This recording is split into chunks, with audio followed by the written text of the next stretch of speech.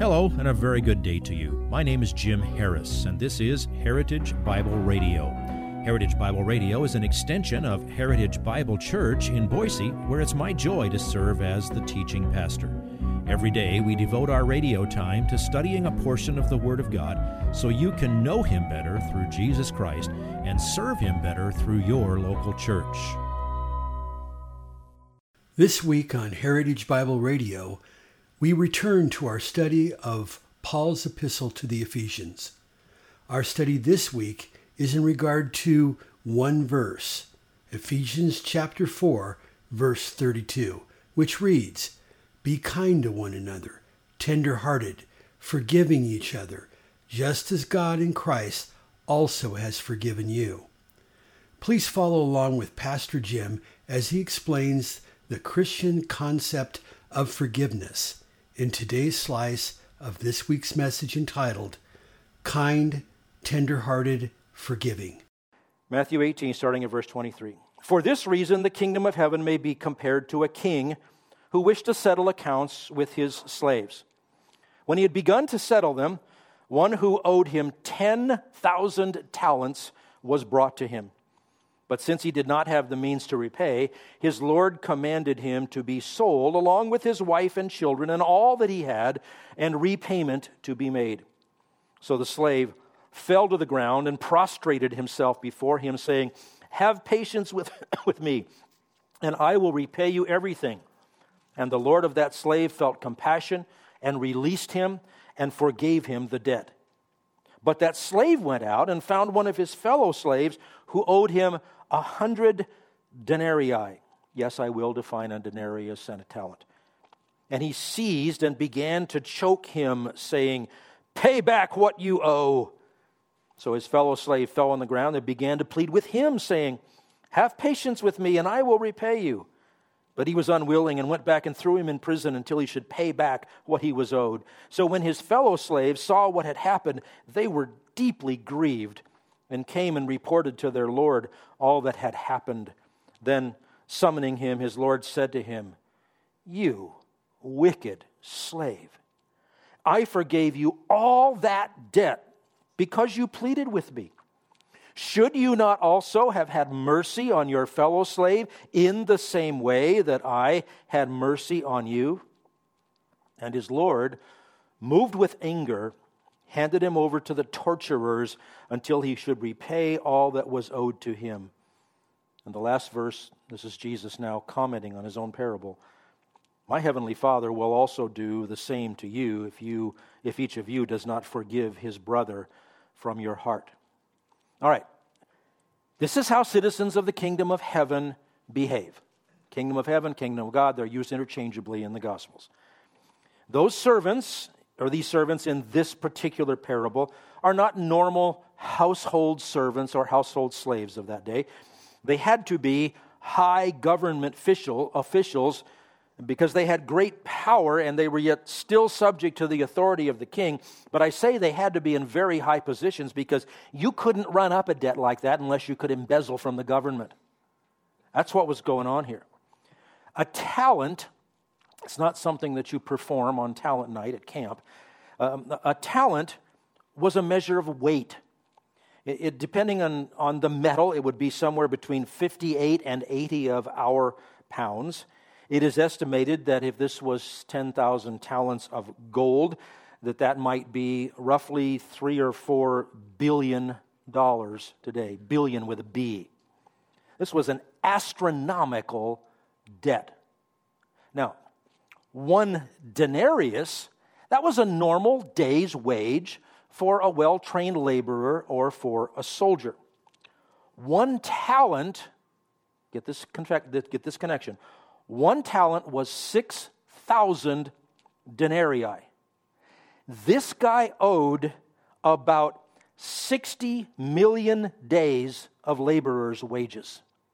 So I'll pay it all back.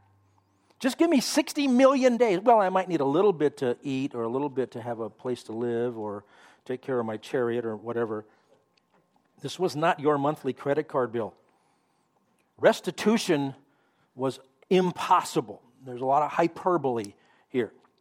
So, He pleads for mercy once he hears about what his punishment is going to be. To that long is a way of describing eternal punishment. And the king forgives everything. No repayment, no interest, no penalties, cuts him loose. Then the man goes and encounters someone who owed him. Okay, I remember I said get the ratios right. This guy owed him 1/600,000th of the debt that he had just been forgiven. And he was unwilling to forgive. He takes the poor man to court and has him thrown in debtor's jail. Verse 32, I didn't give you the verse numbers when I read it, but verse 32 is an exclamation of hurt disbelief. In the Greek, there's emphasis on the phrase, all that debt. The Lord says, all that debt I forgave you because you entreated me. Therefore, wasn't your obligation to have mercy on others as I had mercy on you? How do you recognize somebody that is forgiven? They're forgiving. They desire others to be forgiven as well. As I said, I'll come back to verse 35 because it's not really part of the illustration itself. It's the Lord's comment on it. So you've seen the pattern. You've seen the parable. Now I'd like you to see at least 6 principles regarding forgiveness based on Ephesians 4:32 and Matthew 18. All right. The king in the parable obviously represents God. The main character represents one who owes a debt to God. In other words, he's talking about my sin, your sin, in relation to God. You don't want to press the details to some silly level here, but this is the pattern to follow if you want to obey the command, be kind to one another, tenderhearted, forgiving each other, just as God in Christ also has forgiven you. All right, 6 principles of forgiveness. Number 1, forgiveness is needed. A couple of important things about our standing before God. This illustrates the weight of our sin. Our debt is enormous. We have no means to repay. God is not unjust. As a matter of fact, He would be unjust if He didn't punish us forever for our sin. We have offended God that seriously. He's a perfect, infinite, holy God. Any sin deserves perfect, infinite, eternal punishment. Oh, but what a gracious God He is. This king did nothing improper. People love to ask, why would a good God send people to hell?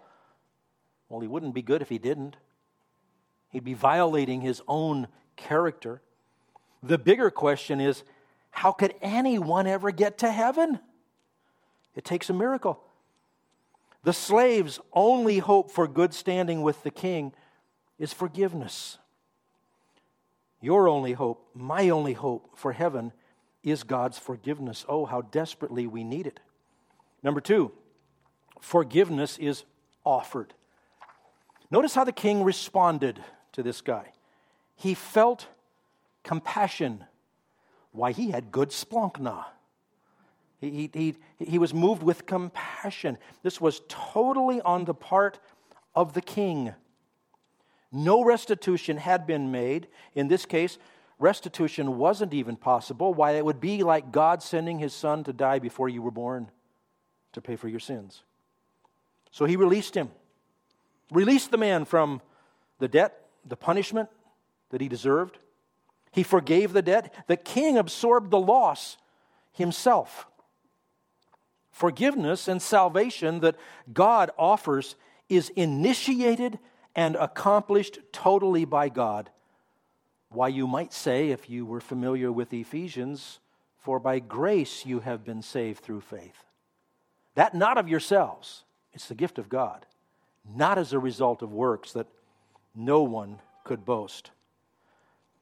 And this forgiveness that is offered includes our release from the punishment that we rightfully deserve. Romans 6:23, the wages of sin is death. Hey, you work for me, I promise you a certain wage, you finish the work, you get the wage. Your wage is what you deserve.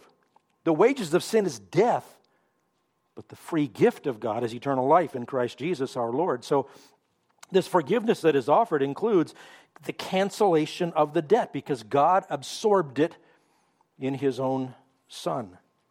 Number 3, forgiveness can be rejected. This man hypocritically rejected forgiveness. It had no effect on his life at all.